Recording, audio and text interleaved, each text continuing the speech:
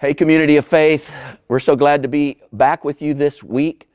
I know that it's been a long quarantine. I hope you're doing okay. Laura and I are excited to share with you about marriage again today. You know, when you're alone together for extended periods of time, you just begin to ask each other hypothetical questions. Laura asked me a hypothetical this week. She said, if a man is alone in the woods and his wife's not around to hear him and he says something, is he still wrong? I don't know the answer to that, but I said, yes, dear, because that's one of my secrets for a great marriage. Yes, dear. You know, I love a good mystery. Maybe you love a good mystery. Laura, she loves to watch those real life mysteries like Dateline. You know, she watches Dateline. She has like 20 of them recorded, you know, on our DVR. It's amazing. And I don't like Dateline as much as she does because I figured out it's always the husband that did it. Oh, it's always the husband, you know.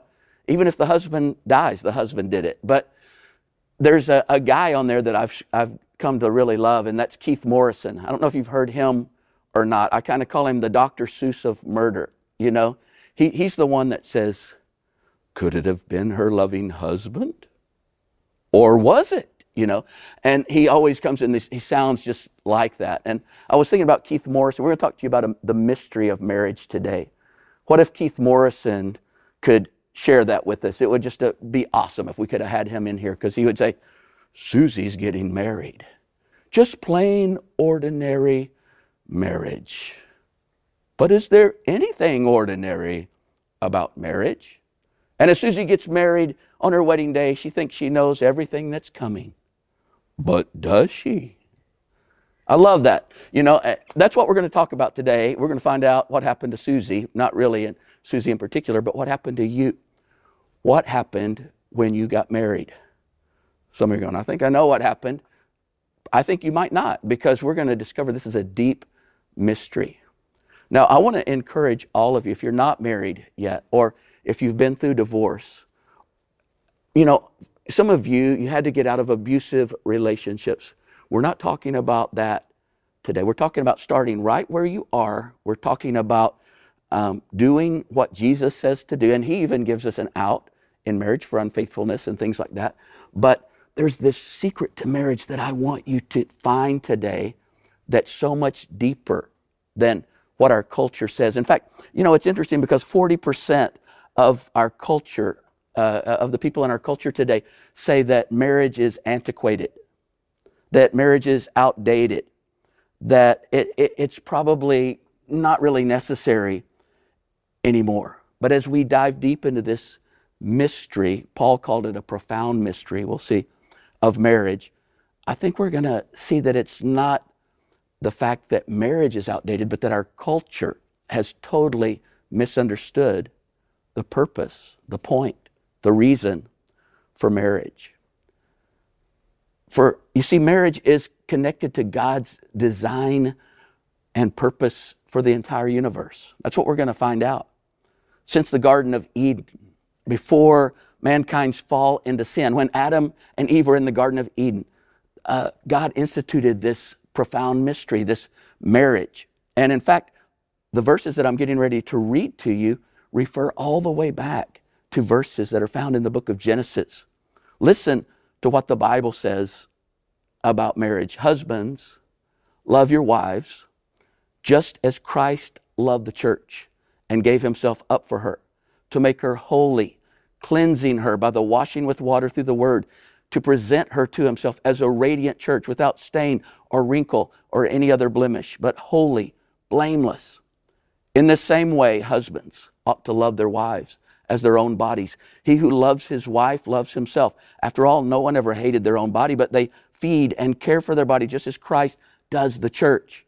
For we are members of his body. For this reason, a man will leave his father and mother and be united to his wife, and the two will become one flesh. This is a profound mystery. But I'm talking about Christ and the church. As we look at the mystery of marriage, what if marriage contains a meaning and a purpose that's far greater than what we've understood in our culture? the verses that say, for this reason a man will leave his father and mother, be united to his wife. The two will become one. This is a profound mystery. That verse is the verse that's found all the way back in the very first part of Genesis, when God put Adam and Eve together in the garden. And Moses, years later, wrote about that. Paul says that this word of God spoken by Moses is a mysterious reference to something that Adam and Eve and even Moses didn't know anything about. It's pointing to a relationship with Jesus Christ and His church. You know, if there's one thing that I've learned about God, God doesn't do things without purpose. Everything He does is on purpose. Right, Laura? When God created marriage, He didn't roll dice or flip a coin or just say, well, let's see how this works out. He patterned marriage very carefully so that it would reflect the relationship between His Son and the church, which He planned from all of eternity past. But what's even more, and this is what I think a lot of us have never understood, is that marriage would be the tool that would prepare us to walk with Him, rule with Him, reign with Him in love and oneness forever. You see, from the recesses of eternity past, before there was ever a world or a man or a woman, God had a plan to create another, a friend, a family, a bride, a body, to walk with Him in oneness into forever. He named us, He called us. In the New Testament, we're called ecclesia, the called out ones, the body of believers, His church. And as we dig into the Bible and see what it says, the mystery of marriage, the insight becomes clear that all of God's plans in the creation of man, from the creation to the choosing of the Jewish people, to Jesus coming and dying for us, the history of everything we know was moving toward the creation of His church. This is an amazing thing. And that this church would become one with Him forever, ruling, reigning, sitting on the throne of the universe with Him. Marriage is a God creation. And down through human history, there has been and there still is a mystery and a meaning and a purpose that's far greater than what our culture understands. The second thing we want you to see today is the vision of marriage. I don't know about you, but I certainly had a vision for my marriage. Cinderella was my favorite movie. It probably still is my favorite movie. And my plan was that I would be swept off my feet by Prince Charming and we would live happily ever after. Mark was my Prince Charming, and that's what I thought was going to happen. And admittedly, that's a pretty childish vision of marriage. But it can't even remotely compare to God's vision of marriage. I mean, they are poles apart. They're in different galaxies, God's vision and my vision. I mean, they were not even close. God's vision is so far beyond everything that I could ever even imagine that a marriage would be or should be. And I'm guessing the same is true for you. When I said I do, I mean, I didn't really know what I was saying. I didn't know what those words meant. My vision involved me changing a little bit, becoming, looking better, maybe becoming more like Cinderella. We were going to be happy and have all of the things that we wanted. And it took only a couple of months before Mark and I both realized that that wasn't happening, that God really wasn't interested in how I looked or if I had the things that I thought I needed or wanted. God's vision was totally different. And about 7 years into this thing, I mean, we were done. Mm-hmm. We were done. We thought it was over. Mark had left. I was home with the kids. And really broken, not realizing what God's vision was. My vision, my dream had died. And I realized that God had been working in cross purposes, or more truthfully, I had been working at cross purposes with God. I'd been trying to change Mark. I'd been trying to change our circumstances, when all along God's vision was something different. God's vision was to change me, to completely break me down and rebuild me in His image. That's God's vision for marriage. And when we got married, I had no idea that that's what God was going to do, that was what God wanted to use my relationship with Mark to accomplish, that he was going to use it in my life. And my guess is that you didn't know that was his plan either. And I think sometimes that causes a lot of the issues that we have in our relationships. I truly believe that there's going to come a time in your marriage, maybe multiple times over the course of years, that you realize this truth, that you realize that God's plans are not your plans. His plans are not my plans. Maybe for you that moment is now. You're realizing for the very first time that the issues in your relationship, it's not your spouse and it's not your circumstances, but it's the fact that you've been working at cross purposes with what God was trying to accomplish in your marriage, working at cross purposes with God's vision. God's vision was to transform me, to transform you into a completely, wholly different, new person. That's his vision for your marriage. It's like the caterpillar becoming a butterfly. We talked about that a couple of weeks ago, if you remember.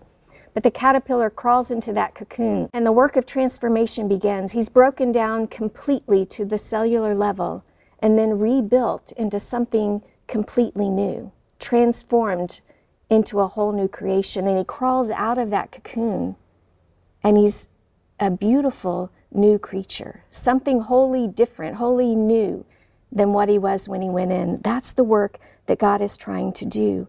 Here's how God describes that metamorphosis. The two will become one flesh. That's God's vision. Two distinct individuals coming together, and in the cocoon of marriage, they become a whole new creature. That's what God is trying to do. I mean, no one ever warned me about that. I don't know about you, but I had no idea. God brings us together. He bathes us in his love, and he uses that sweet cocoon to completely disassemble our hearts and reassemble them into something new. That's his vision for marriage, and that's a pretty big undertaking, honestly. I mean, God's been working on us for 36 years now.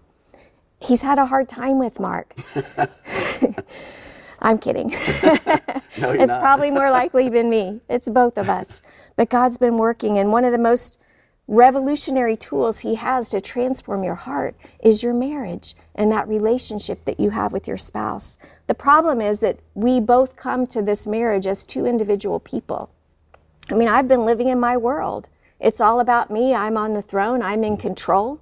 I'm in charge. It's all about my needs, my wants, my desires, my dreams, my hopes. Everything's about me. My world revolves around me. I'm the main character. And then we get married, and everything changes. You know, somehow love comes along. We meet that person, and everything changes. Love is a powerful thing. It's more than just a fuzzy feeling. I mean, it would take something pretty powerful, honestly, to make two people stand up together in front of God and everybody they love and say, I'm going to commit myself for the rest of my life to be with you. I mean, that doesn't just happen. That's love. And honestly, that's God. He chose that person for you to bring you together to fulfill his vision, to make you into something new. And you know, in that moment, we said some little words to each other. They call them vows. But we really didn't know what we were saying. We had no idea. I mean, maybe you thought it was just a tradition, those things that you said. You had no idea the power that you were stepping into, the vision that God had for your life going forward. At least I know I didn't. And I had no idea what it was going to cost me. So that's so true. The vision that God has for marriage is so far beyond what we've ever been taught that we're not prepared at all.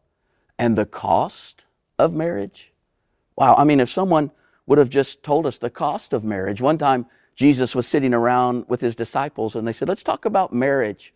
Let's talk about that a little bit. And so when Jesus had finished talking to them about marriage, you know what they said to him? Jesus, then who in their right mind would get married?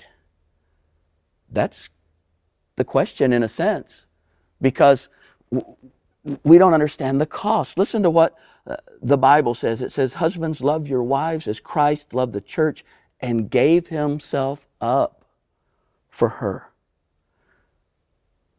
There's one thing I can say with certainty about you, because I know it was so true of us. There's no way when you stood on your wedding day that you understood the cost of marriage, what marriage was going to cost you.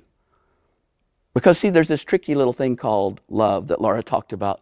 Love convinces a couple that they're the greatest romance that has ever been, and that no two people have ever loved like they have, and that no sacrifice will be too great. That's what love says. But then marriage says, prove it. Marriage is the closest bond that's possible between two human beings. I mean, at least that was the original idea behind it. And such extraordinary closeness comes at a huge cost. The cost is nothing more, nothing less than one's own self. No one has ever been married without being shocked. I mean, totally and absolutely shocked at the enormity of the price. The monstrous inconvenience of this thing called intimacy that suddenly invades one's life. You know, at a wedding, the bride and groom have gone through the motions. A lot of times they've done that little candle lighting ceremony, you know. We have that a lot, and it's so beautiful where you light the one in the middle and you turn and blow out. If you hopefully remember to turn, because a lot of times I'll have them, when I'm doing the wedding, they'll blow and then their unity candle blows out too, which I always take as not a good sign. But, you know, they've lit that one candle in the central place, and it's just beautiful, but it's cute. How touching. The simplicity of this little ritual, but how little it has in common with the actual day-to-day pressures of two persons being merged into one. I mean, it's a different matter when the flame that has to be extinguished is not the little flicker of that candle, but the blistering inferno of self-will that I bring to this marriage, my independence that I bring to this marriage. There's really nothing like this lifelong cauterization of the ego that must take place in marriage. Have you ever caught yourself disagreeing with the God who runs the universe? I don't know about you, but maybe every other day, you know. If I was God, you say stuff like that. But here's the truth. If we really know ourselves, if I were God, if I really were God and had been from the beginning, it's highly unlikely there would be any creation here at all. I mean, seriously, think about it. I mean, this whole bothersome business of little impudent beings running around that turn around and spit in your face, say you're not going to rule over me. I mean, why burden myself with a creation like that, especially when you know, I could just be quite happy all in myself, the whole of everything. I mean, I'm God, right? Self-centered forever and ever. Amen. That's us, but that's not God. See, God is the antithesis of self-centered. He's not like that at all. And like God himself, he created marriage, and it comes with this built-in resistance to self-centeredness. In the dream world of all our pleasant little fantasies of the world revolving around us, marriage explodes like a hydrogen bomb. It wages an unrelenting guerrilla warfare against selfishness. You know, in this message, we're going to describe marriage in some unconventional ways. We're going to tell you the straight truth about what marriage is. If you find yourself saying, well, the new in their right mind would get married, then we probably hit it right. The first thing I wanted you to see about marriage is that it's a trap. We're caught in this still trap of marriage. And we do a lot of squirming and struggling.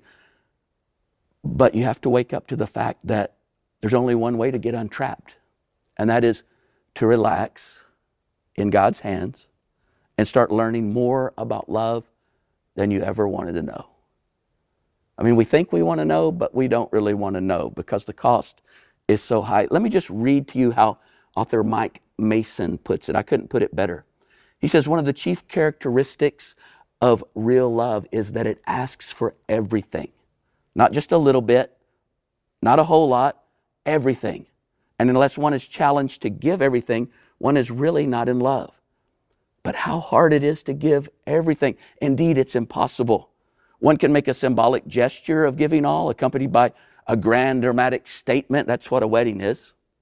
But that's just the start. The wedding It's the beginning of a lifelong process of handing over absolutely everything. And not simply everything that one owns, but everything that one is. And there's no one, says Mike Mason, who's not broken by that experience, by that process. It's excruciating, inexorable. No one can stand up to it. Everyone gets broken on the wheel of love. And the breaking that takes place, it's like nothing else under the sun. It's not like the breaking that happens in bankruptcy or crop failure or the loss of a job or the collapse of a lifetime's work. It's not even like the breaking that takes place in a body racked by painful disease. In marriage, the breaking that is done by the heel of love itself. It is not physical pain or natural disaster, but it's love that breaks us. And that is the hardest thing to take. No hurt hurts like that. When anything goes wrong in a marriage, the place that's affected is that place of love. And that's the vulnerable place in all of human relationships. You know, we can always hide and not be vulnerable with most people that we meet. But with our spouse, it's not possible. In the relationship of marriage, it's this very quality of vulnerability, says Mike Mason, that's exposed. And this is the thing that can prove to be too much to handle. And many give up and run away, their entire lives collapsing in ruins. But even those who hang on face inevitable ruin, he says, for they must be broken too. There's a big difference, though, between those who hang on and those who run away, between the marriages that last and are good and the others that either break up or drag on in a state of unresolved tension or neurosis or psychosis. Both must endure ruin, but the difference lies in the place that the ruin is experienced. Because you see, if we stick with it, what we find, what comes to an end is our ego. And that's where the wound is. It's our ego. It's not the place of love, but it's a place of ego, like a palace where we rule and we reign and we're the, author of everything and the whole world revolves around us. Marriage involves a continuous daily renewal of a decision that can only be made by the grace of God. And that's the giving up of ourselves. And if that weren't enough, the giving up of yourself continually, day after day, over and over for your spouse. The other thing I want you to see is that marriage is also a knife, that God uses it as a knife. It's that picture of the scalpel in surgery, if you could imagine. Or listen to Proverbs 27:17. As iron sharpens iron, so one person sharpens another. He's talking about the sharpening of a blade. I don't know if you've ever sharpened a knife, but you use sandpaper, or you use a stone, or you use another knife. And there's nowhere more true than in marriage, that God uses each other. God uses Mark in my life and me in his life to sharpen one another. And we become like that sandpaper. We become like that hard stone for one another. Listen to the Passion Translation of that verse. It takes a grinding wheel to sharpen a blade, and so one person sharpens the character of another. That's what God does in marriage. And I remember, like I told you, when we were 7 years into this thing and thinking it was over, that we were done, that God, as I was home by myself and struggling and broken, and I remember spending time just praying and searching the scripture and honestly trying to figure out my next step and what was I going to do without Mark as part of my life and part of our family. And I remember coming to Isaiah chapter 54, and God just kind of gave that to me and said, here's your life. I'm laying it out before you. Here's how I want you to live. And Isaiah 54:16 says this, "See, it is I who created the blacksmith, who fans the coals into flame and forges a weapon fit for its work." And God just used that verse to speak to my heart. And he said, "Laura, this is what I'm doing. I am at work in your life. You think this is over, but this is just the beginning. I've got you on the anvil. Now I'm ready to sharpen the blade. And if you'll just allow me to do that." He said he was using all the hurt and all the anger and all the struggle. And he said, I'm going to take all of that and I'm going to refine you. I'm going to sharpen you. I'm going to make you into everything I designed you to be so that I can use you for my purposes. That's what marriage does. That's what God is trying to do in your life through your marriage, using your spouse. He put us together so that we could grind one another, and not in the way that you probably think of grinding, so that we could scrape one another, scrape off those rough edges. That word scrape for me, it feels to me like when you scrape your fingers on a chalkboard. I don't like the sound of that word, but I think that's exactly what that word means. It reminds me of, as a child, you're riding your bike and you fall and you scrape your knee. And what happens? I mean, it's red, and pretty soon it starts oozing blood, and it's just kind of tender for days, maybe for weeks, depending on what kind of bike crash you had. But that's what God's talking about in your marriage, that you're going to do that for one another. You've felt that in your relationship before, right? That scraping, the oozing, the tenderness. That's what God says marriage is. That's why we're designed to be so different from one another, because God wants to use that spouse to make you into who He designed you to be. If you've been married for any length of time, you understand that your spouse is completely other than you, right? Nothing like you in any way. And that's by design. That's on purpose, because God wants to use them in your life. And when yourself begins to rub up against that spouse that you're married to, the person that they are, you recognize the otherness and you feel it. And it's going to do some things in your life. And God says, I want to use that to create a sharpened edge in you, to bring you to a fine point so I can use you. The Bible says He created you to be a weapon to be used, and that's how He does it. And it's painful to be sharpened. It's painful. And at the same time, it's an incredible experience to see God use another person in your life to refine your character, to make you who He wants you to be. Marriage is that kind of adventure. All those years ago, and countless times since, God has said to me, I'm working in your life. I'm going to use Mark to help you be who I want you to be. Now, will you surrender?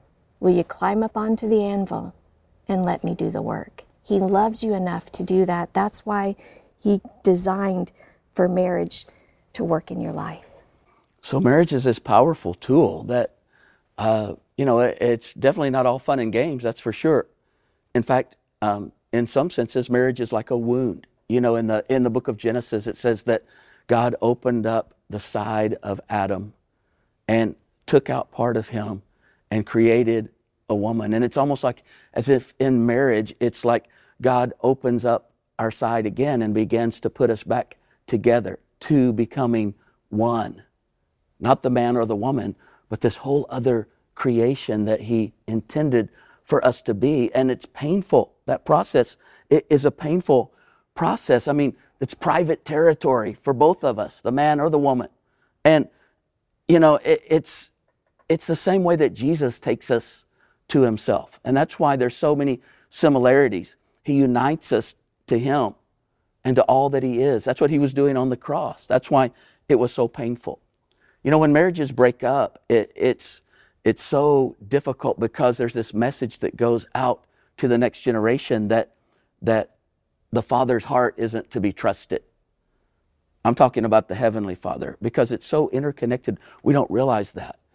But marriage was intended to be such a faithful, loyal, unbreakable bond between a husband and wife that it would demonstrate the love of God, the faithfulness of our Father, and that the world would understand the security of a faithful heart. Staying married is not mainly about staying in love, but about keeping covenant together. As Laura and I have focused on keeping covenant, it's amazing what the love has done and how it has exploded, how it has grown, how it has become more than anything that we could ever imagine. But this whole idea generates a lot of heat in our culture today because the biblical viewpoint is about as diametrically opposed to what the world would say marriage is about as it could be. And I think it has some profound cultural implications. Did you know that in our country alone, that of those under age 30, that they see God as distant? Is what these different studies have found. They see, many of them say things like, God has abandoned me, or I don't trust God, or I don't need God. Who is God anyway? Why would I think He cares? Did you know that only 2 in 10 of Americans under 30 believe attending church is important or worthwhile? It's an all-time low. 59% of those under 30 raised in a church have dropped out. 35% of those under 30 have an anti-church stance, believing the church does more harm than good. And under 30s are the least likely age group of anyone to attend church.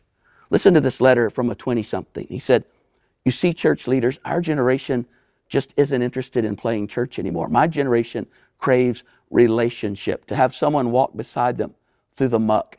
We're the generation with the highest ever percentage of fatherless homes. We're looking for mentors who are authentically invested in our lives and our future." Feel free to write me off as just another angry, selfie-addicted 20-something. Believe me, at this point, I'm beyond used to being abandoned and ignored. What's wrong? You see, we can point to a lot of things in our culture, but I would say that there is still something about our marriages that are failing the next generation. Marriage is not about a joining of two worlds, but an abandoning of two worlds, really, in order that a whole new one can be formed. And it really echoes the sense that Jesus said when He says, you have to leave everything to follow me. If you choose me, you choose me. Everything else goes to the past. Everything else is done. Everything else is abandoned. Your desires, your time, your change, all of those things. And that's, the thing is, in marriage, there's some of that same similarity. We become more, but at the same time, we give up of ourselves. I think marriage is so incredibly impossible that it could have only been invented by God. And it can only be carried out by the means of His power. That's why it's so important to be a believer, to know God. Because as we know and trust Him, then we can begin to give more of ourselves. And the foundation of marriage is not love, but those simple vows that you gave to each other on your wedding day. I mean, it's one thing to promise to pick up your girlfriend at 8 o'clock and try to be there on time. It's a whole other thing to say, I'm giving you the rest of my life. I'll stay faithful to you, one and only, till death do us part. And those are the little vows that we make. We say these things, these simple phrases, but they're so powerful. And a vow is not like the signing of a legal contract. It's not like any other form of human promise. A person cannot promise to love another person. You can only vow to love another person. Because to keep a vow is to devote the rest of one's life to discovering what the vow means. And to be willing to change and to grow accordingly. You grow into those vows. The most practical level, vows hold marriage together. It's really just another way of what Laura and I say all the time, that love is not a feeling. It's not an emotion. It's not something that comes and goes. It's not the song, I've lost that love and feel it, or love the one you're with, or whatever, but it's an act of the will. Listen to Mike Mason one more time. He says, love is an exclamation mark, but the vow asks a question.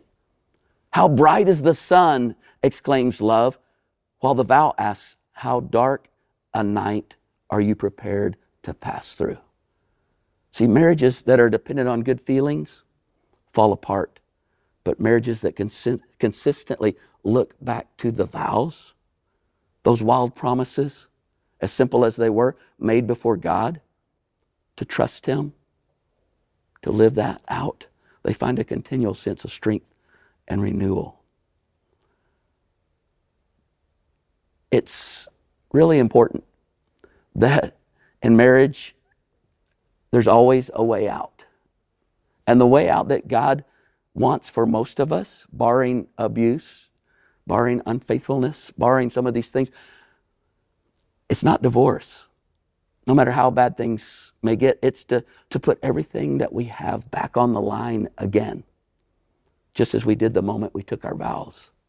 We return to an attitude of total abandonment, of throwing all our natural selves and caution and defensiveness to the winds and putting ourselves entirely in the hands of God. But instead of falling into love this time, we might have to grit our teeth and march into it. That's what Laura and I found at year 7. We began to do some things, and Laura's going to give you the one thing here in just a second, and that changed everything for her, and actually that reverberated over to me and changed things for me. But we, by an act of our will, chose to do some things, and as we moved into that, without all those romantic feelings that we had at first, God began to do something as we made each little choice. It's a far stranger thing in our world, in our culture, for two people to live together in love all their lives than not to.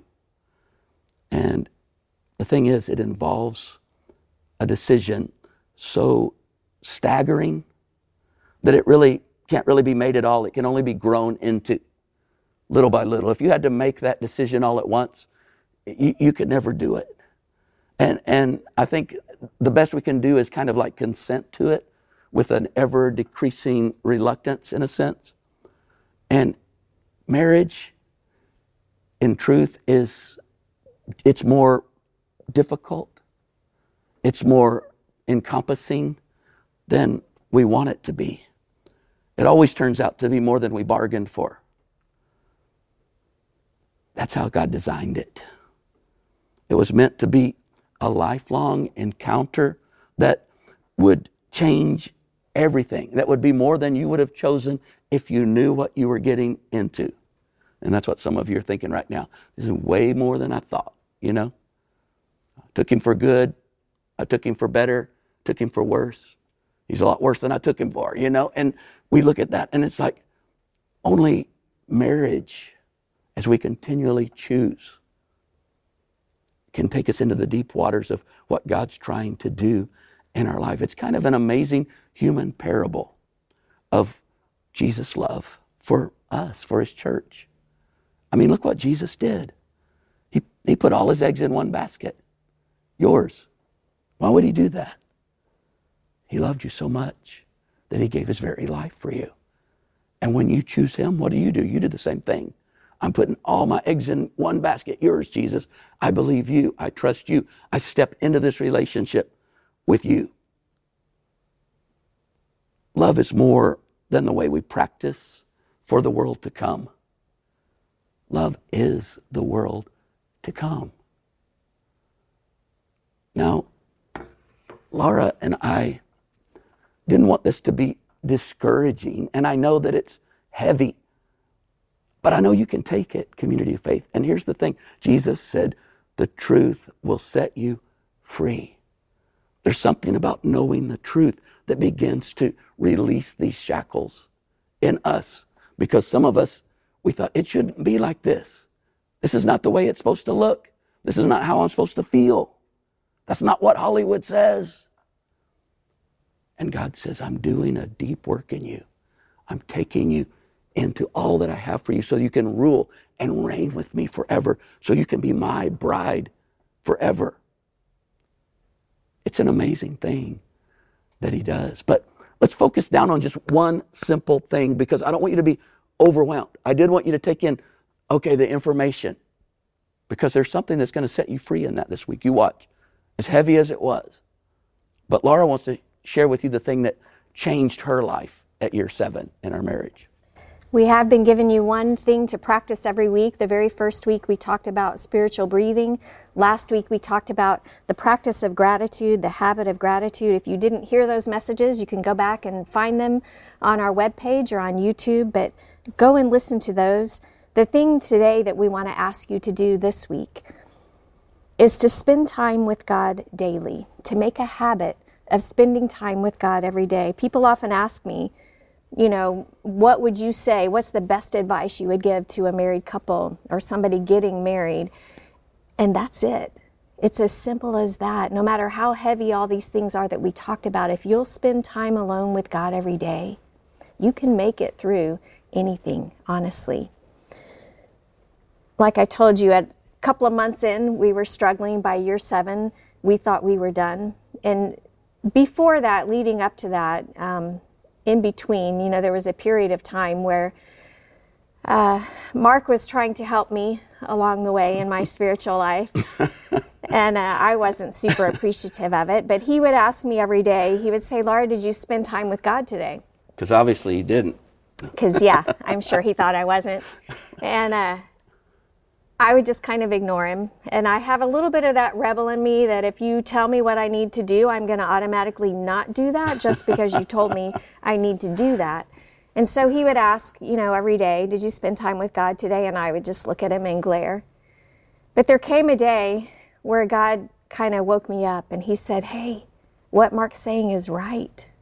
I'm waiting for you. I want to spend time with you. And not wanting Mark to know that I was taking his advice, he would leave for work and I would secretly then go and spend time. Just pulled out my Bible and started reading a little bit every day. I think at that time I started in the Psalms, reading just a book of the Psalms every day. And spending just a few minutes saying, God, I'm here. I'm here. Please speak to me. Please help me. That was mostly my prayer. Like, we're going under. I need you to help me. I need you to do something because I've tried everything and my things aren't working. And I started spending time secretly alone with God every day. And I honestly believe that that's what saved our marriage, saved my life, saved my everything that I am, that God began to work. He met me there in those quiet moments every day. And it wasn't like a big flash of lightning or some great miracle that took place overnight, but it was the consistency of spending time with Him every day. And I began to see my heart change. And I saw God work in me. When we put our focus on Him, then He focuses on us and begins to do that work in our hearts. And it changed from me saying, Mark needs to change and the circumstances need to change and everything needs to be different and I'm unhappy, to God saying, I'm working in you and I'm changing you. Hang on. It's interesting because as God began to work in Laura's heart, He began to work in my heart. And He used her. And instead of it being like this slanted thing where I'm saying, let me teach you something or show you something, that's not a relationship. That's like a teacher and a pupil, and that's not supposed to be that way. Or a parent and a child or something like that. And Laura, she knows more than I do about all of this stuff. And when I got that evened up and God said, focus on you. It's your issues, your stuff. It was me more than her by, 90-10 probably. And it's amazing though, as I began to spend time with God, and I began to see that, and it began to change our whole relationship, even the way we related to each other, because the way God relates is so different than the way we do. And as He just did that out through us, it changed everything. You may remember the story in the book of Luke of Mary and Martha, and Jesus was visiting in their home. He'd come to spend time with them and have a meal, and Martha got really upset with her sister because she wasn't helping her get lunch on the table.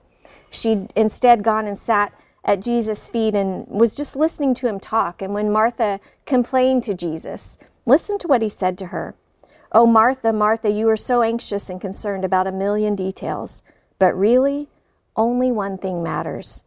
Mary has chosen that one thing, and it won't be taken away from her. Those are some of the most profound words that Jesus ever spoke. Only one thing really matters. What was the one thing? It was sitting at Jesus' feet. It was listening to Jesus. That's pretty simple, and we can all do that. Whatever the state of your marriage, whatever the state of your relationship, you can sit at Jesus' feet. In your life, in your marriage, in your career, in your family, only one thing really matters. Are you sitting at the feet of Jesus? Are you spending time with Him? Are you listening to Him? That's what we want you to do this week. Take time to sit with Jesus every day. If you're not sure what that means or how to do it, just get your Bible out, read a couple of verses, ask God to speak to your heart, and then be quiet. Just sit there with Him. Spend a little time praying if you want to.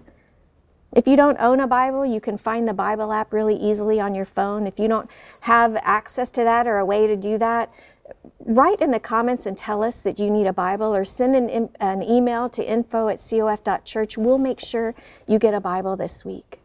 But spend time with God doing that this week. I was talking to a friend the other day, Dick Hill. He serves on our staff here at Community of Faith, and Dick was married for 37 years to his wife, Dot. Dot was one of those people that just lit up the room when she walked in. You know people like that. She was that kind of a person. But for the last several years of their marriage, Dot was very sick. And she ended up in the place where she was bedridden and had to be taken care of all the time. And Dick did that for her, and he loved her across the years. And I want you to hear what he told me about their marriage just the other day.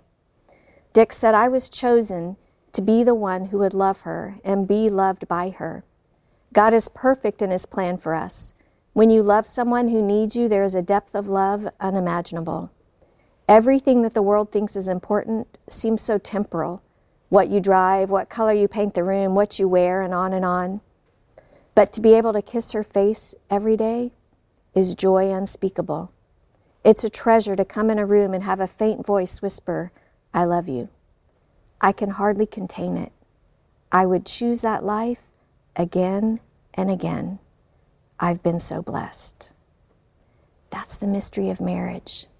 I've heard it described this way: marriage is not primarily a call to happiness and prosperity, but a challenge to bear up under difficulties and endure hardship. It's allowing God to do the work of transformation in your heart. And as you do, you find the most beautiful human relationship that you never could have possibly imagined. That's the mystery of marriage. It's a glimpse of the love of God. Will you pray with me? God, these things are hard. It's so hard for us to even begin to understand the depth of your love for us and the things that you want to do for us, the plan that you have, the vision that you have. And God, many of us, I know today, are struggling in our marriage, struggling in our relationships, struggling to find any purpose and any meaning behind what we're going through. God, I pray in particular for those people today that you would be very real to them, that as they sit with you this week, as they spend time just at your feet, that you would make it very clear to them that you are there, that you love them, that you are working, that you have a good plan. God, I pray that you would strengthen each one of us to walk with you into the dark places, to walk with you into the hard places, and to walk with you as you do the work of transformation in our hearts, Lord.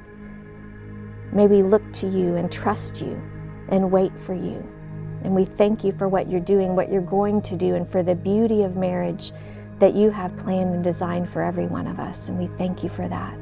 In Jesus' name we pray. Amen. We love you, Community of Faith, and we just want you to know that we're committed to you full out, even to share with you the hard things. You see, until we come to this place, all of the neat little principles like love languages and communication skills and some of these things, they're not going to be enough. But once we understand this and we step into this with all that we are, a lot of those other things can come into play too. We love you. I hope you have a great week. Do the one thing, whether you're married or not, you can spend time with Jesus every single day. We love you so much. We'll see you. Have a good week.